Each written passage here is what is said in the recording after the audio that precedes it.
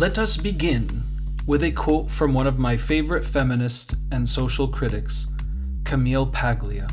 Quote, "A woman simply is, but a man must become.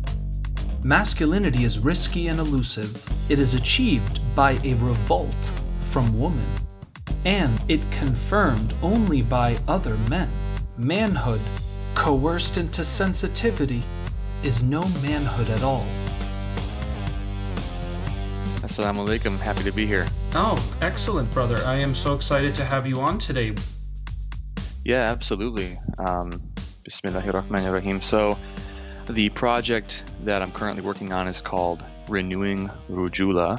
And for those of you that don't know, Rujula is the Arabic word. We usually translate it as manhood or manliness, but it really is a term that means, I would say, prophetic manliness or like a holistic manliness. So I like to add those adjectives to the front of it to kind of differentiate it between what I think people typically think of as quote unquote manly. If I could go back to the beginning, there was a book I read a few years ago called Boys Adrift by Dr. Leonard Sachs. As I read that book, I saw a picture of myself in that book as a man who was really lost in life and really had no direction, didn't really know what to do or where my life was headed. And as time has gone on, and as you know, through conversations with you, my own research and learning about psychology, manliness, masculinity, philosophy, religion, through all these different avenues of knowledge, I've grown, alhamdulillah. And I think that there are a lot of men who are currently now where I was those years ago. And I think maybe there's some value that I can offer to my fellow men to see their way out of that woods. And I'm still growing, obviously, too. I don't have everything all figured out by no means. That sort of re-emphasis now on the feminine, I feel like a lot of men are being left behind now. The world has changed so drastically in the past few decades, even from when I was a kid. And I'm going to be 30 next month, so I'm still a relatively young man. And I feel like a lot of us as men, we've been kind of left behind, and we don't know how to make our way in the world, you know, from seeing how our fathers did it and how our grandfathers did it. That path really no longer works for a lot of men, kind of just getting the regular 9 to 5, and you have the wife staying at home taking care of the kids and you're the breadwinner.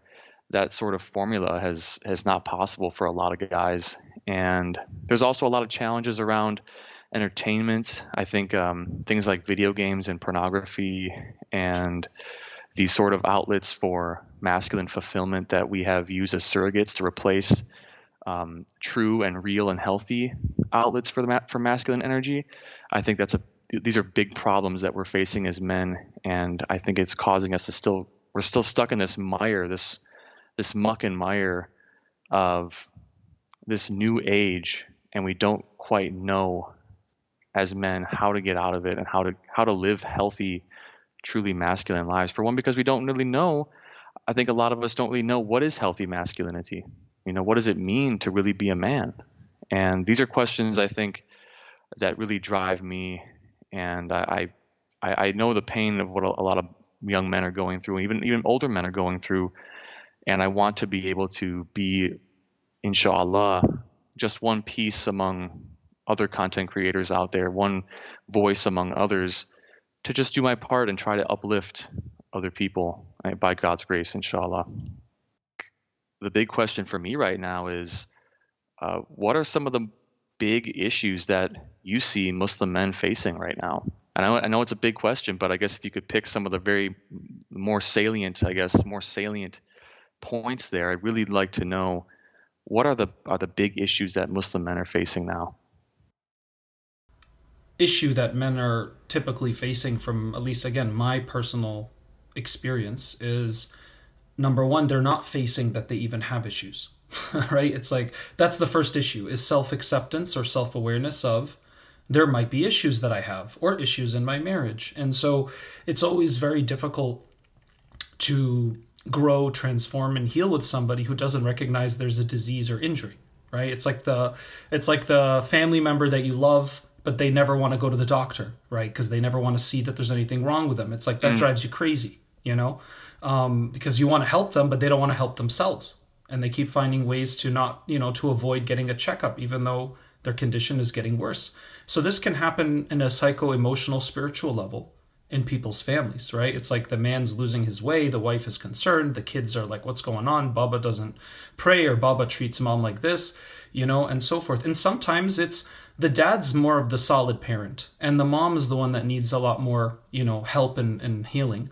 And so that can be tricky because the man has to work, let's say, but he also wants to be there for the kids because sometimes, the mom's energy is harmful, let's say, right? So sometimes I think the first thing we all have to remind ourselves of as men and as humans in general is, like the first pillar of Islam, the Shahada, bearing witness to what is true and what is real, is a etiquette and principle you must live by, as much as possible. In other words, be an open, honest, sincere, deep person that reflects, right? You gotta see things beyond the surface. A lot of us are very happy with the, kind of functional, no conflict pulse in life, but that's not a pulse of creativity or depth or profundity. It's just, as long as things aren't sinking, we'll stay afloat.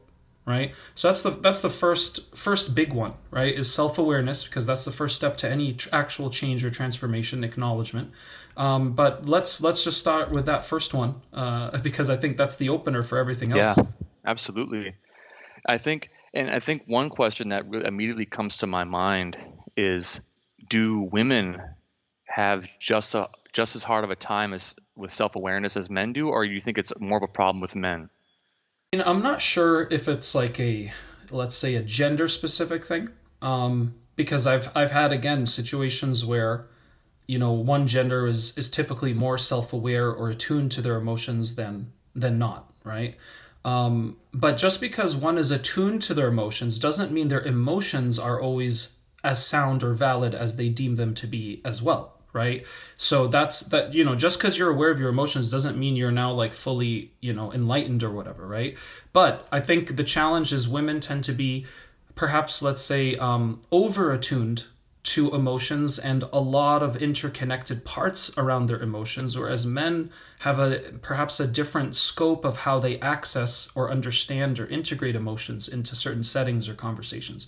And this is why you find a lot of conflict, let's say, or disagreement, or I just don't know how to relate to this person. And it goes both ways, So I don't know if that adds to that point, but that's what came up for me. No, absolutely. And I think maybe we can hone in a little bit on this sort of issue of self-awareness. I think just some comments from me on that point. 2020 has been a year that many people have maligned, and there's reasons for that, of course. It's been a very challenging year for a lot of people. But I do think one of the positives of this is that I think because of the quarantine and being sort of locked away, I think this may have forced people to start evaluating themselves and really looking inside of themselves about who they are and what they believe. Just kind of my own perusing of social media during this past year, I've seen a lot more podcasts, content creators starting to discuss and question dominant narratives of all types.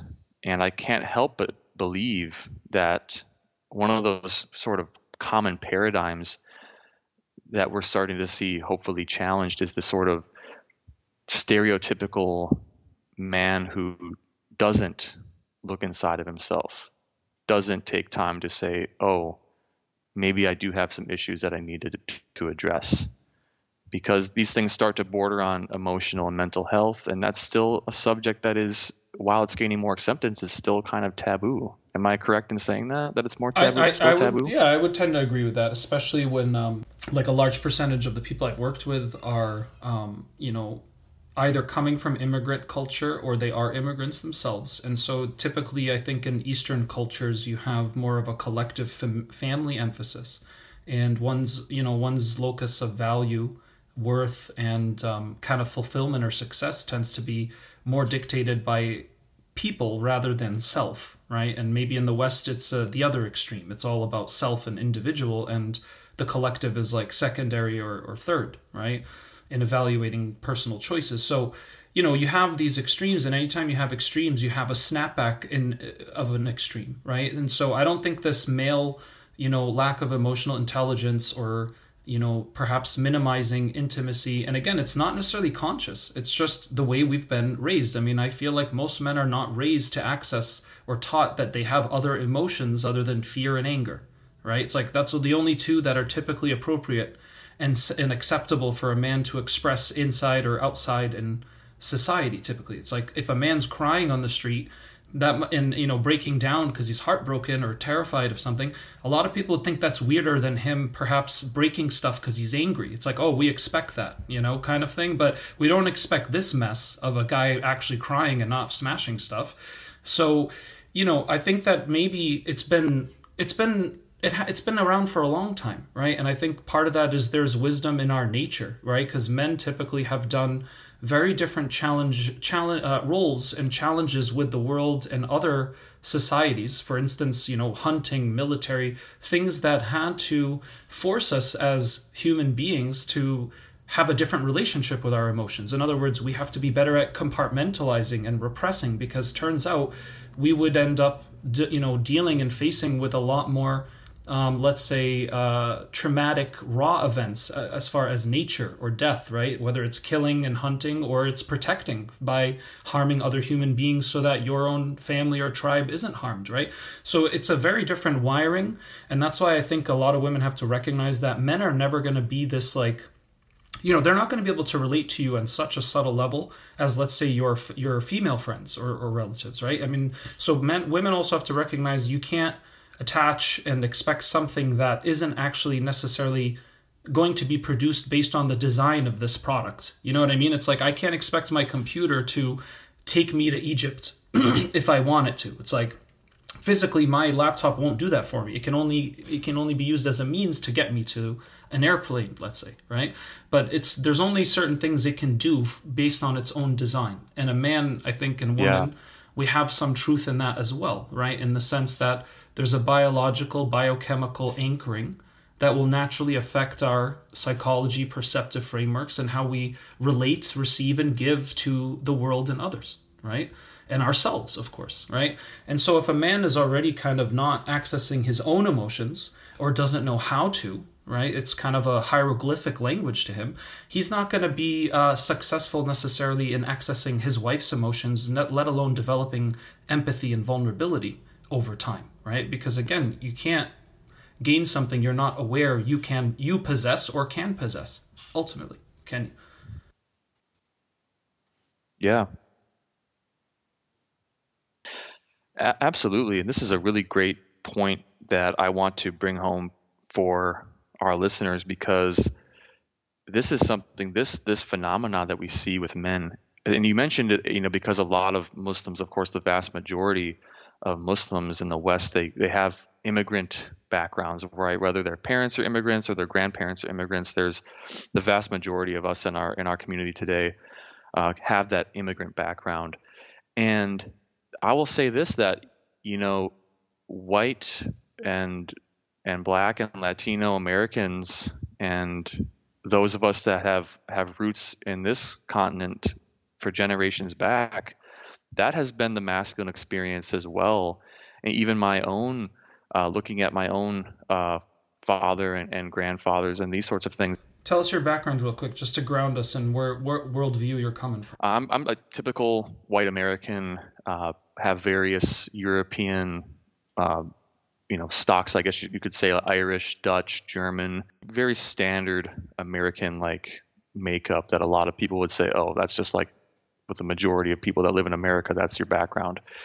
And I grew up in a small working class town in Wisconsin, and this is, growing up, this was how men behaved, and it's still how a lot of men behave. It's just the same way that it's.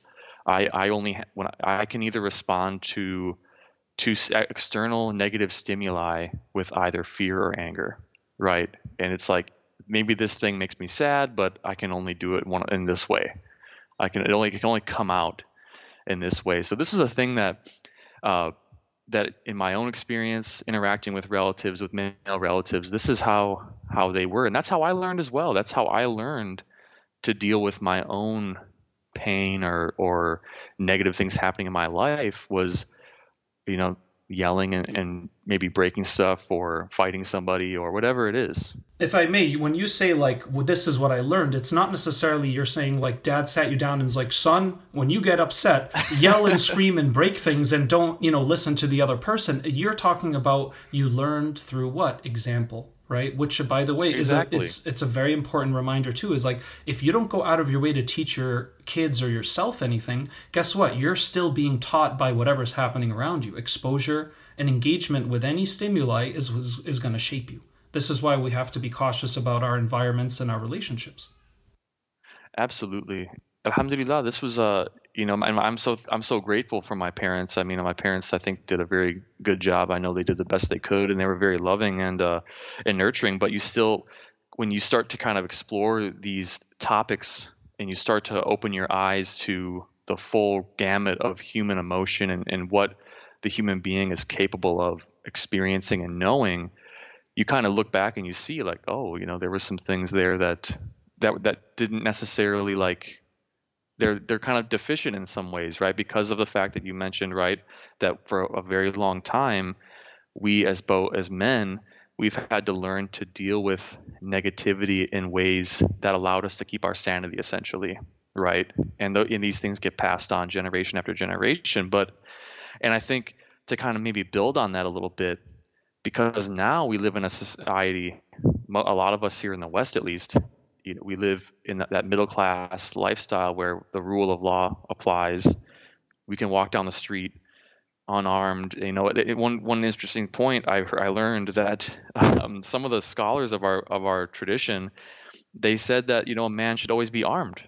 This was centuries ago, of course, but even think about the time in the Muslim Ummah where there was highway robbery and brigands and these sorts of things. Us in America and the West, a lot of us don't have to deal with this.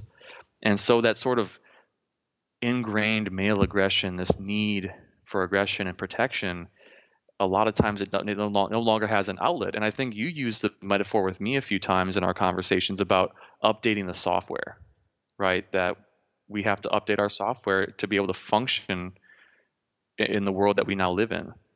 And I think that's something that, for me, I started to realize that in my own personal journey was like, my way of handling things, maybe it would have worked 20, 30 years ago, but it's changed. It's the ways that I was dealing with negativity and emotions, they were having a negative effect, and they weren't allowing me to be the man that I wanted to be and that I envisioned for myself to be.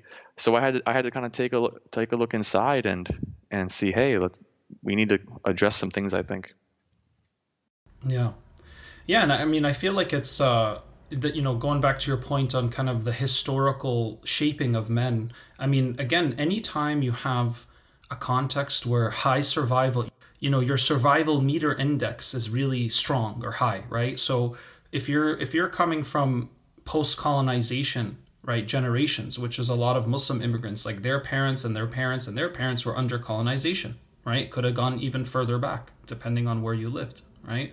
And so that affects people in their sense of survival mode. And that doesn't allow people to have the luxury of higher human development, right? Like abstract philosophical thinking, deeper emotional intelligence, intimacy. You don't have time for that if you've got to work 3 jobs and you have a wife with 12 kids and you're in poverty. And now you've got a golden ticket to America with $150 and you're going to make your way. You don't have time to love each kid and look them in the eyes. And you know what I mean? It's like a lot of people, that's their reality. And by the way, that also applies to the United States. Everybody who came here were immigrants in the last couple of generations, including your parents and all the Europeans who fled their countries to come here for what? Survival, dealing with a new land, new weather, new diseases, new people, and so forth. So a lot of that is also in America. When you think about it, America is all about these days business and consumerism and survival and resources. I mean, it's the main culture of capitalism right? That's the religion of Christmas for the most part Yeah. these days, right? And again, not my words. Yeah. One of my Yes. professors wrote a book called Christmas as the New Religion of Capitalism. And this was something that I read back in undergrad, so this concept of, where does that come from? Like, survival is about fear of poverty and death. And that means you counter that with extreme obsession, perhaps with consumer and access to resources. And it's no coincidence that America today is a small percentage of the world population. Yet we consume about 26% of the world's resources, and we're still wasteful and throwing up most of that in the trash even. So this is where we're at, even on a collective. So it's not always necessarily like a Eastern or Western thing. I think the man thing is, there's almost a universal set of understanding cross-cultural, let's say, qualities, and then there's personal biology and culture that plays that out, and then of course the context, right? So, but it's interesting that even if you look at the West in America, where we're from, you also have a similar experience of many Muslim immigrant parents, which is they left their country. There was some kind of colonization or ruling authority that they didn't want to be a part of, so they went to a new place to start a life. And the Europeans just did that a few generations before many of the Muslims and other minorities who came to the U.S. Did afterwards. I don't think there's any, let's say, one culture or race that's dealing with, let's say, toxic masculinity, right? It's everywhere, just like you have healthy masculinity in every culture. Right. In other words, there's good men and bad men everywhere, right? And so it doesn't matter if you're a devout Muslim or Christian or anything else. You could still be, in some ways, not a healthy masculine force or energy in your family, and you could be a person who is, right? And you can be a person from a different worldview who is or isn't. So, but what are your thoughts about that kind of framing as well? Yeah, I think that's extremely helpful. I think it doesn't matter where you, like again, where you come from or your background or your race. A lot of the things that make us who we are the traumas that we've gone through, and everybody goes through trauma. And I think Hakeem Archuleta, he's a big holistic healer. I think he was classically trained as well in the Tib and Nabawi, the prophetic medicine practices. I think in Pakistan, if I'm not mistaken, the Hakims there, and he mentioned, I think years ago in a talk, he said we live in a traumatizing age, an age of trauma, right? So despite all of the material abundance that we have here in the West, for a lot of us experience, we're still dealing with anxiety, depression, we're dealing with addiction, and I think maybe this might be a good time to segue into, yes, we know that a lot of men in general, there's this denial, there's this maybe even blindness, whether willfully or unwillfully, towards the issues that we do have. But we still often, now in the modern age, we're finding these outlets for our needs and our desires that are unfulfilled maybe, or the emotional needs that we have that are unfulfilled, and we're kind of acting out in these other ways. I think traditionally here in the West, there's that show Mad Men that a lot of people like to watch. A few years ago, I don't know if it's still on or not, but you look at the 50s and 60s, what the guys did, right? They were, a lot of men were sleeping around with their wives. They were drinking on the job, drinking after work quite frequently. And we as Muslims, we don't really have, we have some barriers to that behavior. Our religion, we have a lot of us have families that are religious, and we have this sort of inborn sense of piety from a very early age of, we don't drink alcohol, we don't have relations with the other gender outside of marriage. So we don't do some of the things that in other cultures that men do to kind of quote unquote let off steam, or to sort of self-medicate with the stress and with the problem, with the issues that we face on a day-to-day basis. So what do you think about transitioning into a discussion on that? Like, how are we as Muslim men dealing with, even if we aren't necessarily aware that we have issues, I would imagine that a lot of us men are still acting out in ways to kind of alleviate maybe some of that pain that we're experiencing. I think a good general principle is, whenever, from an Islamic worldview, whenever the human being is not fulfilling their clear, identifiable, human parts, right? In other words, Jordan is not just his physical appearance, or he's not just his thoughts, he's not just his sexuality, or just his emotions, or just his hobbies and interests. He's all of it integrated. And so, a lot of times the fulfillment comes, or lack of fulfillment, or sense of depletion and unworthiness comes when you're not, embracing all the working elements of oneself, right? Which is part of this understanding of human science and, the design of God, if you will, right? And so that's part of that self-awareness, is recognizing what your condition and human system is all about. And that means you have to recognize emotions are, an equitable means of consciousness and understanding information as a self, just like thinking is, right? Cognitive processes.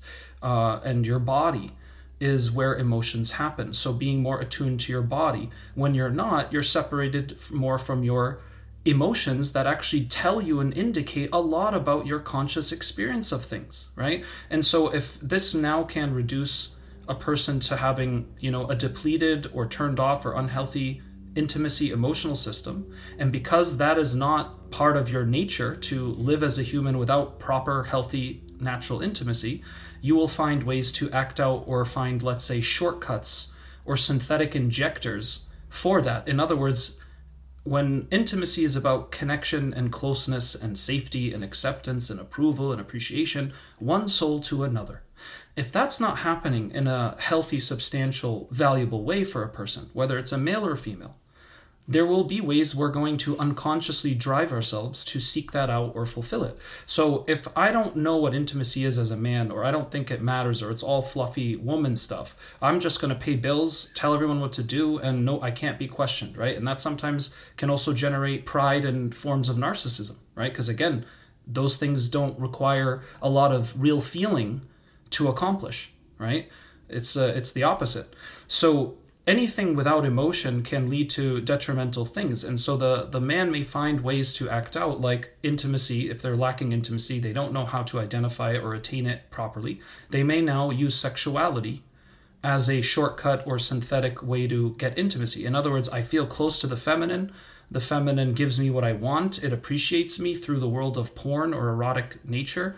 And I don't get that with my wife, who, maybe the man thinks is just constantly complaining and nagging and this and that, when maybe she's just trying to bid for emotional attention and connection, but the man doesn't understand this language. So he just sees it as, nonstop, let's say, nagging or bothering, or I'm never going to be good enough for her. And if you take a man now who has, let's say, confidence issues, low self-esteem to begin with, that can compound his acting out or his forms of numbing and escapism, because he's unable to connect and find fulfillment and healing through empathy and vulnerability, because that's very scary for a person who is either unaware that exists, or is too prideful to lower and humble himself for that deeper human connection. Or the person is so, has, let's say, an attachment style where they're more fearful, preoccupied, or anxious about others, and so it's difficult for them to fully, give their love or embrace their love.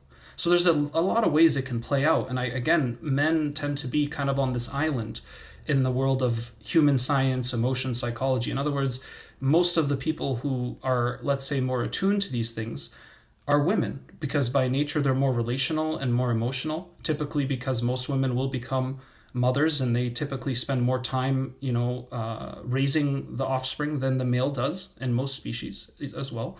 And they're already more relational and emotionally attuned by nature. But furthermore, they also tend to sometimes marry men that, if you marry a man who is, let's say, even more suboptimal in emotion than others, that can be very challenging for sisters. And I've heard this so many times, Jordan, like women feel literally like they're alone, even though the guy makes great money.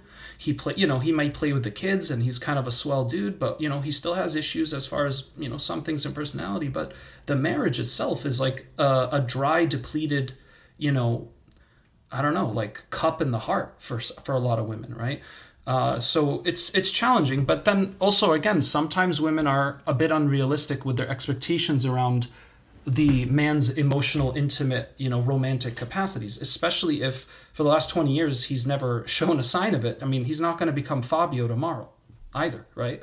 Yeah, absolutely. And I think what you're mentioning again here with our capacities as men, these are things that again we learn from growing up and seeing how our own parents, or even in some cases, in a lot of unfortunate cases, just one parent, seeing how they are, and we maybe never developed those sort of romantic or emotional aspects of ourselves because we just kind of saw, well, hey, my dad, he just worked all the time, and that was pretty much it, and that's what I'm going to do. The do what your forefathers fall back on what your forefathers did clause, which Muslims and everyone does, right? And it's a common argument in the Quran. It's like, well, this is what our parents did, so why should we be any different, right? That's what my dad did in 1920, so why should I be any different in 2020, right? So this is sometimes the mentality you're describing here. One thing I think we've been focusing on so far in our conversation has sort of been that traditional masculine, right? And by traditional, I mean doing what my forefathers sort of did. That the man who he was the breadwinner, he ordered people around, and if there was something needed to be fixed, he'd fix it, or he'd call somebody to fix it, whatever the case may be. But there's also this other side of the coin now too, and I think it's because of new alternative narratives in the media, third wave feminism, neo-Marxism, these sorts of lines of thinking. Now we're seeing men kind of regressing in other ways, where there's a lack of vitality, there's a lack of masculinity, a lack of strength. And I'm seeing this is kind of becoming a problem as well. Is this something that you're seeing in your work, or something you'd like to comment on? Yeah, I mean, I think it's pretty observable. But tell me more about, your observations. And are you suggesting like you feel like men are losing that kind of core, let's say, natural masculine drive that tends to be embedded in most men? Is that where you're going with this? I'd love to hear more about it from your perspective as a white American who's like, all right, even I'm like, something's off here, right? Because I can see within a Muslim brown, context how it's just kind of a whole other discussion because of the historical evolution of things. But tell me more about what you're describing here. I'd be curious to hear that. Yeah, so I think that there is like, especially in American culture, and I think, and you can correct me if I'm wrong, but I think what I'm getting from what you said is may not be as much of a problem with Muslim men today, despite the fact that I think there are Muslim men who are dealing with it. But there is this lack of drive, this lack of ambition, lack of strength and confidence that's becoming more prevalent among men and young men. And I think a lot of men are now escaping into the world of video games and porn, and because of the rewards, and these are not the only two things that are causing this, of course, but because of the dopamine squirts, they're common. They're very common because they're very common. The way that men's brains are wired is that we aim to accomplish things, right? We aim to achieve things. And then also with the sexual thing, we want to spread our seed far and wide, just from a purely biological standpoint, never mind our spiritual and higher components, but just our sort of mammalian reptilian brain, where we're trying to spread our seed far and wide. Video games nowadays, they are engineered to be addictive. They're engineered to give you every so often a squirt of dopamine to a man who's like wired to achieve things. So you're achieving things every few minutes. You're getting that consistent squirt of dopamine. And then also with pornography, right? You have access to thousands upon thousands of women from which you can enjoy. And, I've heard it said that like one of the biggest drivers for especially young men is that sexual relationship with a woman. And traditionally, a man would have to really get his life together to even be considered as a potential suitor. And now Oh with yeah. promiscuity being as rampant as it is, that's certainly not the case. A man can go out to the bar on Saturday night and find a willing partner pretty easily, I think. And there's also, and even if he doesn't do that, he has the internet to fall back on. And when your brain constantly thinks that it's always having sexual intercourse with these beautiful women, I think there's a sort of laziness that comes over because, like, well, why do I need to work? Why do I need to build my life up? Why do I need to improve myself? My brain is thinking, hey man, you're doing just fine because you got all these women and you're achieving all this stuff in video game world. So what else do you need to do? But that part of our brain is being tricked, but the reality is actually quite different. And while our brains think we're kings, in reality we're slowly going further and further down into this sort of darkness, really, of isolation and loneliness and just fantasy.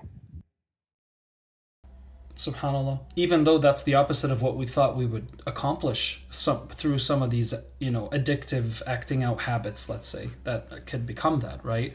But I think those are really two powerful, important mechanisms that you're mentioning here, Jordan. So perhaps when we could essentialize why men typically, and this is a common from my experience too, just from the men who come to work with me, it's, and I hear it from women a lot, like there's problems with, exposure to illicit material online, or it's like the guy is like always, it's like they complain about their husband like it's their teenager who won't get off the video game or the computer, right? So what's happening here is, number one, intimacy. Remember, it's about closeness, safety, connection. The opposite of that is disconnection, right? So the opposite of addiction is actually connection, if you use that framing, right? And so if I'm not getting intimacy or fulfillment or value or worth or purpose, or my highest potential is being accomplished or validated or appreciated, right? And even if it's not my highest potential, it's just what I'm doing right now isn't being acknowledged or appreciated or valued, or I feel worthy enough to keep going, right? Because it's hard. A lot of times, even women think, oh, men don't need emotional support, right? And so they may sometimes play a role in our depletion. And furthermore, because men don't know how to ask, or they think it would be, weak and pathetic to be vulnerable, or say, honey, I really need some support, or I'm feeling low, or, I need some confidence boosters. It's like, well, that's a hard thing for a lot of men.